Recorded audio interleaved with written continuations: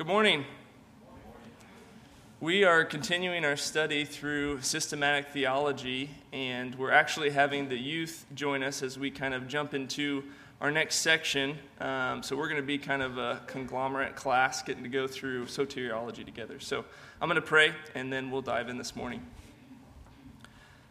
Heavenly Father, we thank you for the opportunity we have again this morning to come before you. We ask that you would help our hearts to be prepared, help our minds to be submitted to your word. We ask for your Spirit to work this morning. We need to see a bigger view of who you are as you've revealed yourself so that we can live in a way that glorifies you. We love you, Lord, and we pray for your help in these things. In Jesus' name we pray, amen. So far in our study through systematic theology, we've covered bibliology, which was a study of God's word. We've studied theology proper, the study of God the Father, Christology of God the Son, and pneumatology of God the Spirit.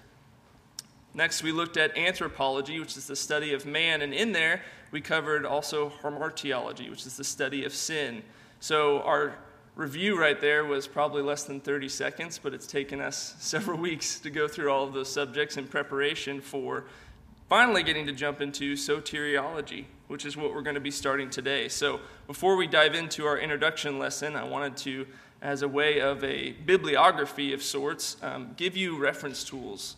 These are great books for you to purchase for yourself, to have in your library of resource tools. We've been using and mentioned several times already Biblical Doctrine by John MacArthur and Richard Mayhew. We've mentioned a Bible Doctrine by Wayne Grudem, and then two other sources that we're using in regards to the study we're going to continue to do in soteriology would be The 5 Points of Calvinism by David Steele, Curtis Thomas, and Lance Quinn. And then also would recommend 5 Points Toward a Deeper Experience of God's Grace by John Piper, which is a nice, really brief booklet on the topics we're going to be covering through our study of the doctrine of salvation. This morning, we're going to go through kind of 3 steps. We're going to be looking at a roadmap of sorts of where we're going to go over the next several weeks and talk about the importance of the why. Why are we doing this? Why take so much time to study through this doctrine of salvation? And then also want to discuss the goal. So today is very much a preparation for what we're going to be going through. We want our hearts and our minds to be prepared for what we're going to see in God's word. So we're going to talk about where we're going, why we're going there, and what the desired result is. So first, where are we going? The roadmap. So next week, we're going to be looking at an overview of sorts. We're going to be looking at the order of salvation, and we're going to be talking through terms and definitions. We don't want to go through and give you all of these big, long words and not understand the content of what is being communicated. So it's important that we define some of the terms, so that way as we run through the landscape, we're able to really capture what's being communicated and to understand it clearly from God's word. And then next, we're going to go into the doctrines of grace. We're going to talk through total depravity, or sometimes referred to as radical and pervasive depravity. And then we'll go through the next week and talk about unconditional election, or sovereign and divine election as taught in God's word. Next, we'll go through and talk about limited atonement, or definite atonement, or particular redemption as sometimes referred to. And then after that, we'll talk about irresistible grace, or effectual saving grace. And lastly, we'll cover the perseverance of the saints, or also known as perseverance of God with his saints, or the preservation of his saints. So these are all terminology that we're going to run through this over the next probably 2 months. We're hoping to spend 1 week on each, but it might stretch out a little bit, which is totally fine. We're not in a rush. We don't have a deadline, but we want to take time to make sure to understand what God's word teaches about God's grace, specifically in regards to salvation. So these doctrines of grace are often referred to as Calvinism, and some might say, you know, this is a bit of a hot-button topic. It often ends in frustration, confusion, or sometimes even worse. And isn't this just a little bit of a mystery we can't really fully understand? And I want to bring to our attention Deuteronomy 29:29. It's probably for some, it's their primary doctrine of theology verse of what they reference to. And it starts out saying, "The secret things belong to the Lord our God." And some stop there and say, you know what, there's things we can't understand and we don't really need to try. It's just one of those secret things that belongs to the Lord. But the verse continues and says, "But the things that are revealed belong to us, and to our children forever, that we may do all the words of this law. So when we think about the categories of secret things and revealed things, we are to be good stewards of God's word, and we ought not to put secret things in the revealed things category, right? We shouldn't take something that is really God's to know and for us to trust him with, and try to use man's reason or man's philosophy to try to bump it into we're gonna submit this to the revealed category, or vice versa. We shouldn't take revealed things and try to submit it into the secret things category and saying, you know what, this is just ignorance or passivity, that I want to avoid this sort of topic and move on. So either way, we hinder our spiritual growth when we distort truth or add tensions to Scripture when it upholds things as true. So this is why bibliology was so important, and why a lot of systematics start with bibliology, is because Scripture has to be the highest authority. If Scripture is not the highest authority, then we're going to submit instead our reason to be the highest authority, or, like I mentioned, man's philosophy. It doesn't mean we throw those things away, but they must always remain in submission to God's spoken word. If we are to be faithful as the church, we must aim to equip the body of Christ with the whole counsel of God as he's revealed it for us to know. There are some here this morning that may agree, and others who actually may disagree with these teachings. But if you don't agree, our prayer this morning and for this study is that you will set aside assumptions of terminology and evaluate God's word as presented to know what he says about himself. And that no matter what, as an end result, you will see how great God is and be driven to know him more through his word. If you do agree with these positions, then our prayer is that you would be the most attentive and awestruck person in the room, not because of what knowledge you have, but because of the amazing grace of our great God. Seeing God's glorious great grace ought to produce in us humility and joy and praise in our hearts for our great God. This doctrine is vital to our Christian life. It impacts how we view God, it impacts how we view the Bible, and it impacts our everyday life. So let's talk about some of these importances about the doctrine of soteriology. First, we'll talk about it's important because it impacts our view of God. It's often rightly asserted that the most important thing about a person is their view of God. And many listening today have a personal relationship with God and love him. And if we are to grow in love for God, we must know how God saves. Knowing requires reading God's word. It requires understanding God's word and enjoying and obeying God's word. If I could give a brief illustration, it's sort of like getting a birthday gift. If you get a birthday gift and it's wrapped in this beautiful wrapping paper and it's got a pretty gold bow on it, and you set it down and you never open it and you just are grateful that you got a gift, that wouldn't make much sense.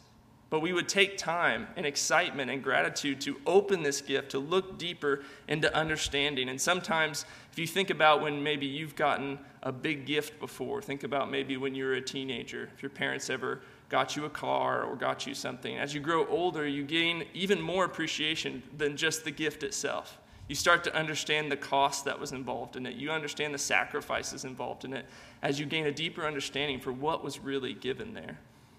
And one of the first things we need to understand about this gift of salvation is who is in charge of it. Who is in charge of it? And we see throughout Scripture that salvation is owned by God. Psalm 3, verse 8 reads, "Salvation belongs to the Lord. Your blessing be on your people." Psalm 62:1, "For God alone my soul waits in silence. From him comes my salvation." And famously known in Jonah 2:9, salvation belongs to the Lord. We know that salvation is owned by God, and if it is his, then we must continue to look in Scripture to find his purpose for his salvation. And as we look through Scripture, we find several verses that help us understand what God's purpose is for salvation. And we see, even in a test case, if we were to look at Psalm 106, this is a hymn that was written, and it was about the book of Exodus, where God saves his people Israel out of Egypt, which we've been studying through in our Sunday morning sermon series. And you see this example of salvation and how God works to save his people. And listen to these verses, Psalm 106, verses 7 and 8. God says, Our fathers, when they were in Egypt, did not consider your wondrous works. They did not remember the abundance of your steadfast love, but rebelled by the sea at the Red Sea. That's what Israel did. That was their contribution. They rebelled, and they didn't consider what God had already done. And then in verse 8, it says, Yet he, being God, saved them for his name's sake, that he might be known and his mighty power. It's interesting here that God doesn't say in his word that his compassion for his oppressed people is the reason that he saved them, or even his desire to free them from bondage, or even God's wrath on Egypt for their cruelty was the primary reason why he saved his people. He says that he might make known his mighty power for his name's sake. And we see this all throughout Scripture when we see God referring to his acts of saving. In Ezekiel 36, 22 through 23, the prophet's prophesying, talking about how God will put his spirit within his people. And he says in verse 22, Therefore say to the house of Israel, Thus says the Lord God, It is not for your sake, O house of Israel, that I am about to act, but for the sake of my holy name, which you profaned among the nations to which you came. And I will vindicate the holiness of my great name, which has been profaned among the nations, and which you have profaned among them.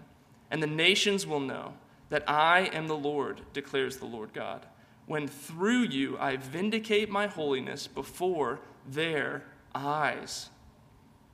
The prophet Isaiah has a similar theme in saying in chapter 48 through 9 through 11, he says, in these probably the most God-exalting verses in the Bible, he says, For my name's sake I defer my anger.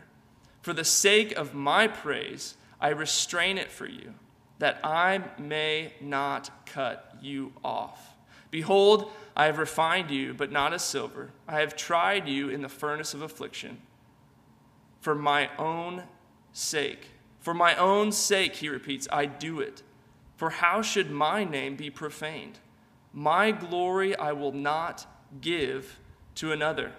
Again, in Isaiah 42, verse 8, Scripture reads, I am the Lord, that is my name. My glory I give to no other, nor my praise to carved idols. Isaiah 43:25, I am he who blots out your transgressions for my own sake, and I will not remember your sins. The prophet Daniel, when they were in Babylon, his prayer after God had prophesied through Jeremiah that they would be in captivity for 70 years, he prays to the Lord, asking for mercy. And he says, O Lord, hear. O Lord, forgive. Lord, pay attention and act. Delay not for your own sake, O my God, because your city and your people are called by your name. There's this theme over and over and over again. And even John, in his first epistle of 1 John chapter 2, he writes, I am writing to you, little children, because your sins are forgiven, he says, for his name's sake. And what we see in these verses and all throughout Scripture is that God's purpose for salvation, when he saves his people, is that it is for his glory. Ultimately, it is for his glory. And we see this as the theme even in our mission statement here as a church. Our mission here at Redemption Hill is to glorify God first and foremost in everything we do. We glorify God by being and making disciples of Jesus Christ. And that's even the chief end of man from the Westminster Catechism. What is man's greatest goal, greatest purpose? The chief end is to glorify God and to enjoy him forever. God's glory is the centerpiece. And once we understand that all of Scripture, even salvation, is all about God's glory, we also need to add two other pieces. We need to understand that God is free, meaning not bound by anything outside of himself, and that God is sovereign. Psalm 115, verse 3 reads, Our God is in the heavens. He does all that he pleases. Romans 9:15 says, For he says to Moses, referencing Exodus chapter 33, I will have mercy on whom I have mercy, God says, and I will have compassion on whom I have compassion. Notice God's right to have mercy on whom he chooses and have compassion on who he chooses. In 1 Samuel 3, verses 18, the context here is Samuel's just a little boy, and the high priest is Eli. And Samuel keeps waking up because he hears a voice. And then Eli tells him, go back to bed. If you hear a voice, say, yes, Lord, and listen to what God has to say. And God gives Samuel a message. And then Eli the next morning says, hey, you need to tell me everything that God just told you. Otherwise, whatever he says, that's going to happen to you. And he actually delivers bad news. He delivers news of judgment for Eli and his household. And this is what Scripture records in chapter 3, verse 18. It says, so Samuel told Eli everything and hid nothing from him. And then this was Eli's response to who God was, who he knew he was. He says, it is the Lord. Let him do what seems good to him. That's a statement that's not made with blessing. Yes, I would love to receive blessing, like someone would say to a king, bless me as much as you please. Do what's good in your sight. This is actually in the context of judgment. And he's submitting and saying, God is good. God is God. I am not. Let him do what seems good to him. Thirdly, we want to add God is also sovereign. Not only is he all about his glory, he is free, but he is also sovereign. Isaiah chapter 46, verses 9 through 10 reads, remember the former things of old. For I am God, and there is no other. I am God, and there is none like me, declaring the end from the beginning, and from ancient times things not yet done, saying, my counsel shall stand, and I will accomplish all my purpose. Everything that God aims to do, he will accomplish because he is sovereign. He is all-powerful, and he is not hindered or stopped by anything. Job 42:2 says, I know that you can do all things, and that no purpose of yours can be thwarted. Proverbs 16:33 says, the lot is cast into the lap, but every decision is from the Lord. Again, in Ephesians 1, verse 11, we see, in him we have obtained an inheritance, having been predestined according to the purpose of him, being God. And this is what Paul writes. He says, God works all things according to the counsel of his will. When we realize that God is all about his glory and that he is free, meaning unlimited or unconstrained in his pursuit, and that he is sovereign, meaning having authority and power over all of his creation, we see that God is actually needless. He is not in need of anything. Acts 17:25, Paul's at the Areopagus, and he's proclaiming the good news of the gospel, and he's saying, God is not served by human hands, as though he needed anything, since he himself gives to all mankind life and breath and everything. Again, in Colossians chapter 1, speaking of Christ, says, for by Christ all things were created, in heaven and on earth, visible and invisible, whether thrones or dominions or rulers or authorities. All things were created through him and for him. And he is before all things, and in him all things hold together. What we need to realize is that God is a creator, and we are created. He is infinite, and we are finite. He has need of nothing. He is not dependent on anything. We are dependent on him. We are the needy ones. God is needless. God's grace is amazing because it's something that isn't merited. It's not something we could earn. And it's not something that we deserve. But what's amazing about it, too, is that it's not something that we can repay. There's nothing we can give him in return. There's no saving grace from God so that we get something from him. So he is satisfied in us in some way that he's lacking. There is no lack in who God is. And we need to understand that as we dive into these doctrines of grace and understanding how God saves. He did it, as we see in these passages, for his name's sake. His name is great, and we are eternally blessed by his glorious grace. This gives us confidence to know that he will do it for his name's sake. If we see God as this needy being who is desperately needing the love of his subjects, we make God small and we make man big. And there's this common error that can be summarized in this way, that there's either a man-centered view or there's a God-centered view. If man is the centerpiece of salvation, or of Scripture as a whole, we're sure to fall short. And if we see, as God testifies through his word, that salvation in all of Scripture is all about God, then we put ourselves in a position to actually flourish under his amazing grace.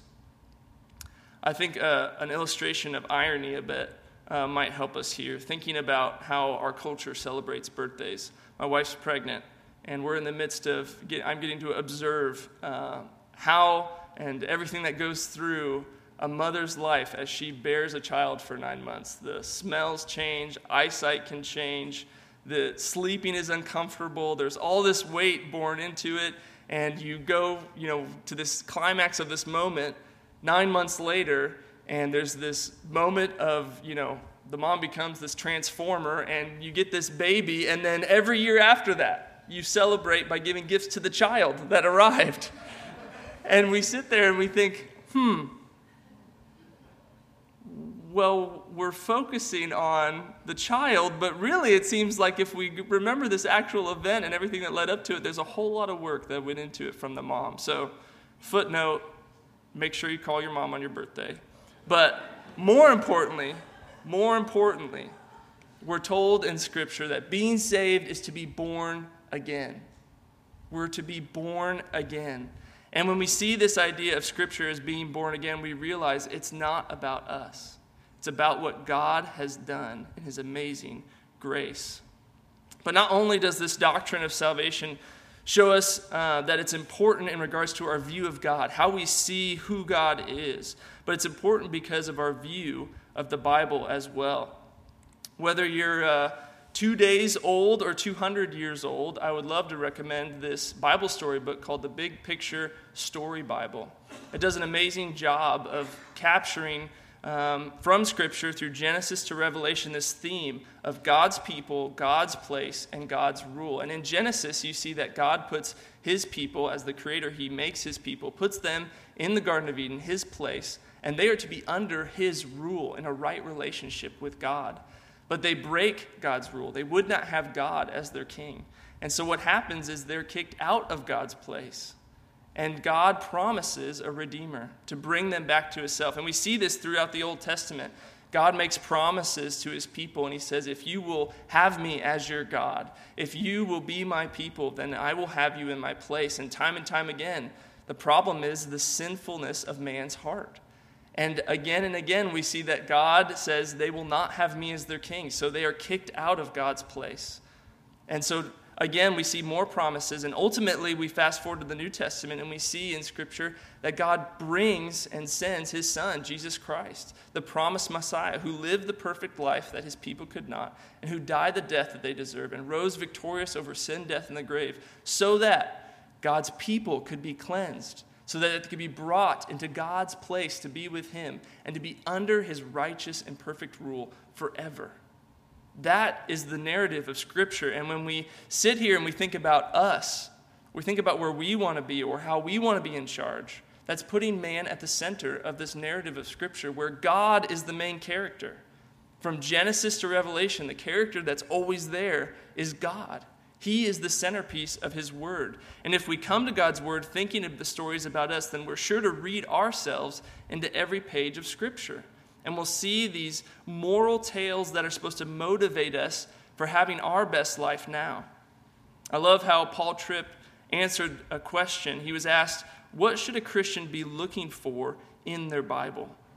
And he responds initially by answering with one word. And he says, glory. Glory is how he answers. He says, every day, if I am not beckoned and wooed, if I could use the term in a positive sense, seduced by God's glory, then I will be wooed and tempted and seduced by something else. And literally, the thing that splashes across every page of God's word is the magnificent glory of God. The Scriptures are meant not just to be a sort of logistical wisdom book, Paul Tripp asserts. It's not just a logistical wisdom book that helps us to live a life that's better for us. The Scriptures are meant to finally point us to that one place where our hearts can rest and be satisfied because we are exposed to the wonder of our glorious God. If we don't know that it's all about Him, we will not live for Him. We will live for us. Which takes us to our third reason for why soteriology is so important. Our third reason for studying the doctrines of salvation is that it impacts not just our view of God, not just our view of the Bible, but it impacts our view of everyday life. As we investigate God's Word to see how God saves, it ought to have an impact on how we live each and every day. We need to apply God's Word, not merely accept it as intellectually true. When you think about these different aspects I have listed here, maybe in ministry, do I serve so that I can get something in return, or do I sacrifice so that I may point others to God's glorious grace? How about in prayer? When we know who God is, we can pray with confidence, knowing that it's God who saves His people. We can pray in confidence. How about parenting? When we understand how our Heavenly Father treats His children, that ought to motivate us in our relationship with our children. When we understand a God-centered view of Scripture and all of history, that means we won't have child-centered parenting that's all about catering to the child, or even parent-centered parenting that says this whole relationship is about me getting what I want out of it. But instead, it's going to be about God. What about personal growth? In personal growth, our understanding of the doctrine of salvation should help us and motivate us to be not self-reliant, but spirit-dependent, knowing that it's God who saves us and who sustains us all the way to the end for His name's sake. What about marriages? How often people fall prey to the idea that marriage is about their happiness or even about their spouse's happiness. But when we recognize God's grace and salvation, we can better understand what marriage is supposed to actually picture. It's the gospel. It's salvation. And we could go through each of these, the workplace, politics, science, art, education, hospitals, whatever it is. Think about all the buildings involved with this. You could write Soli Deo Gloria over all of them. And it should be written on our hearts and it be evident in our mouths as we go into and exit each of these places in our lives.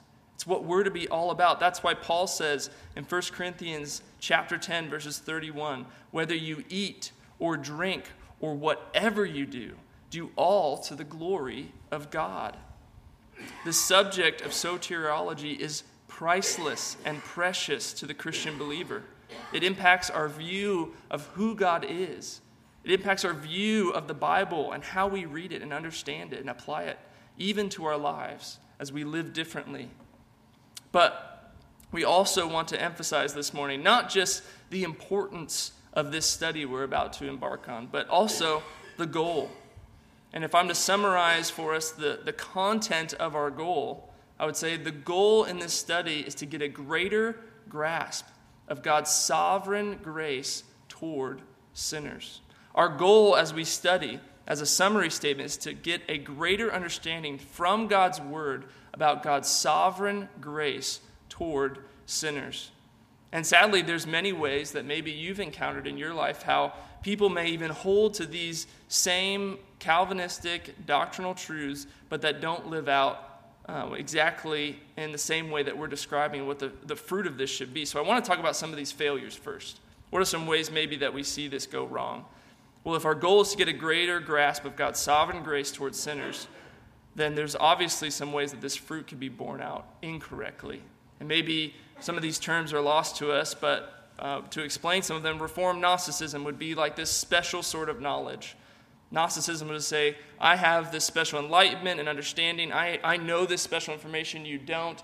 You create a dependency type relationship where you don't really have a good relationship with God because you need to know what I know rather than knowing what God's Word says. Or intellectualism sometimes comes up. This knowledge is equal to spirituality type deal where I'm actually pleasing to God because of what I know. It's really about me. Again, a pitfall that we can often see. What about Reformed apathy, where we see knowledge is actually more important than obedience, which is not what we see in Scripture. The more we know about God, we ought to love him more and live in obedience to him.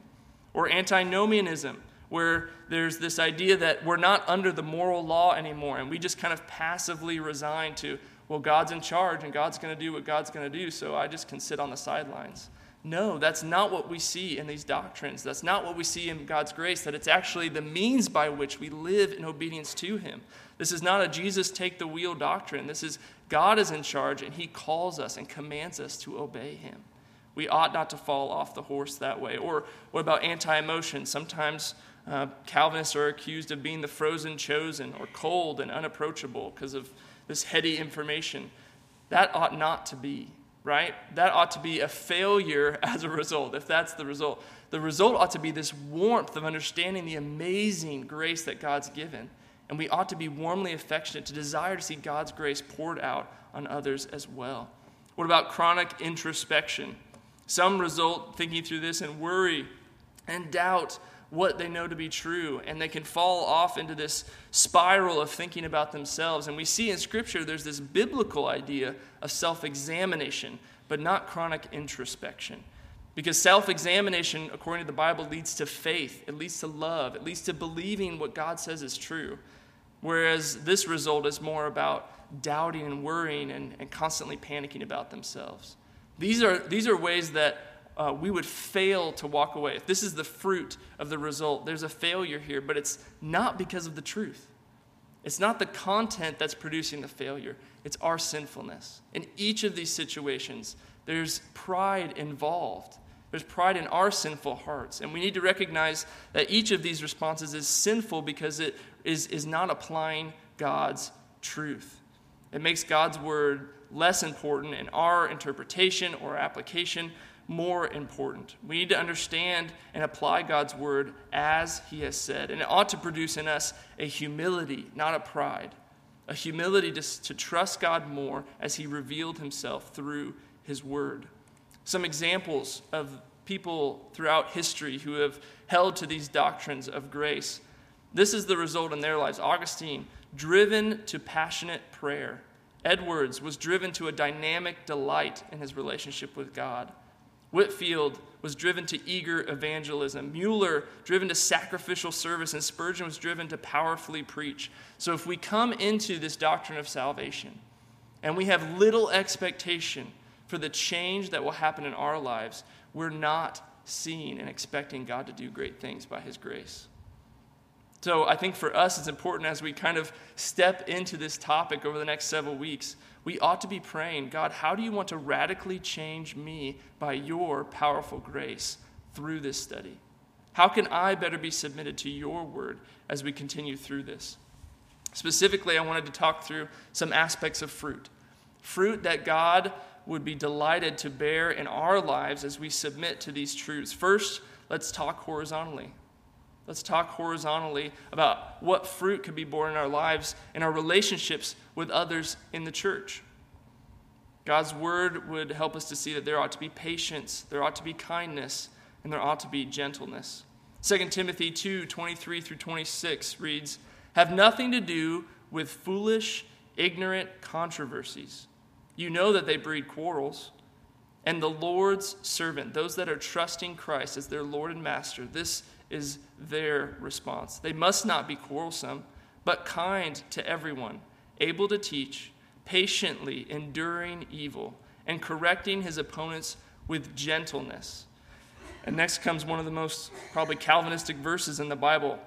He says, "God may perhaps grant them repentance, leading to a knowledge of the truth, and they may come to their senses and escape from the snare of the devil after being captured by him to do his will."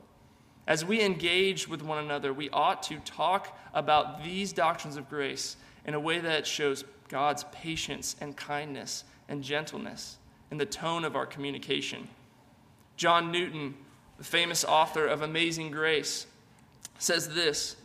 He says, "I am a friend of peace, and being deeply convinced that no one can profitably understand the great truths and doctrines of the gospel, speaking of Calvinism, any farther than he is taught of God, I have not a wish to obtrude my own tenets upon others in a way of controversy, yet I do not think myself bound to conceal them. I think John Newton understood these verses in 2 Timothy. He understood that controversy was different than contending for the faith, and the manner in which we communicate matters. So as you discuss with one another on this subject of salvation, make sure that whether it's before class or after church as you go out to lunch with one another, there ought to be a tone in the conversation of patience and kindness and gentleness. Even after the class is done, it's not like, well, we covered that subject, you should be 100% where I am. I think if we reflect on how we've studied God's word over the years and recognize that God is patient with us and we need to be patient with others, that it'll impact not just how we communicate the content of truth, but how we convey these precious truths as well. And God's word is clear that we're to communicate in truth and in love. How about vertically? What sort of fruit does God desire to bear in our lives, in our relationship with him? I think first and foremost, there ought to be the fruit of thankfulness. There ought to be a response of thankfulness. Luke chapter 17 is the recording in verses 12 through 19 of the 10 lepers that were healed. And as the Lord was entering a village, there were 10 lepers, and he told them to go to the priest. And on their way to the priest, they were healed. And in verse 15, God's word records, then one of them, when he saw that he was healed, turned back, praising God with a loud voice, and he fell on his face at Jesus' feet, giving him thanks. That ought to be our response when we recognize that our hearts were stained with sin, and that God's salvation has provided cleansing so that we can be in a right relationship with a holy God. There ought to be a response of thankfulness. So a question for us this morning is, have you taken time recently to thank God for saving you? God has done his amazing work of salvation. And if he's done it in your life, you ought to thank him. You ought to take time to sit and reflect. Secondly, in regards to our relationship with God, there ought to be a fruit of love in our lives. 1 John mentions that God loved us, and that's why we love him, right? We love God not because we loved him first, but it says that God loved us first. That's why we respond in love to him. So for us, we need to understand, has your heart been stirred in love for God for his glorious grace toward you in salvation? When we recognize that God has no need of us, that makes love rich. And we ought to respond with a heart of love to God for what he has done. And lastly, I'll mention worship. There ought to be worship in the lives of God's people for God. Worship is the only appropriate response after beholding a holy God who is infinite in power and overwhelming in grace. And all of our lives ought to be worship. This doesn't just mean singing, but I did want to mention a hymn that came to mind in studying through this week. A hymn we often sing called, "O Great God." It says, I was blinded by my sin. I had no ears to hear your voice. I did not know your love within, and I had no taste for heaven's joys. Then your Spirit gave me life and opened up your word to me. Through the gospel of your Son, you gave me endless hope and peace. Help me now to live a life that's dependent on your grace. Keep my heart and guard my soul from the evils that I face. You are worthy to be praised with my every thought and deed. O great God of highest heaven, glorify your name through me. May that be our prayer personally as we go through this study in the next several weeks. And may we be amazed as the Lord bears much fruit in his church for his glory. Next week, we'll continue our study and we'll go into part 2 of Soteriology, where we'll cover the overview and we'll talk through terms and definitions. And as always, if you guys have any questions in regards to this study, please do email them to us. We plan to have a Q&A at the end, and possibly, depending on how long it goes, we might stick one in the middle to make sure we're covering questions as they come up. So email those to info@rhlawrence.org. That's info@rhlawrence.org. And with that, we'll be dismissed, and we'll see you back here at 10:30.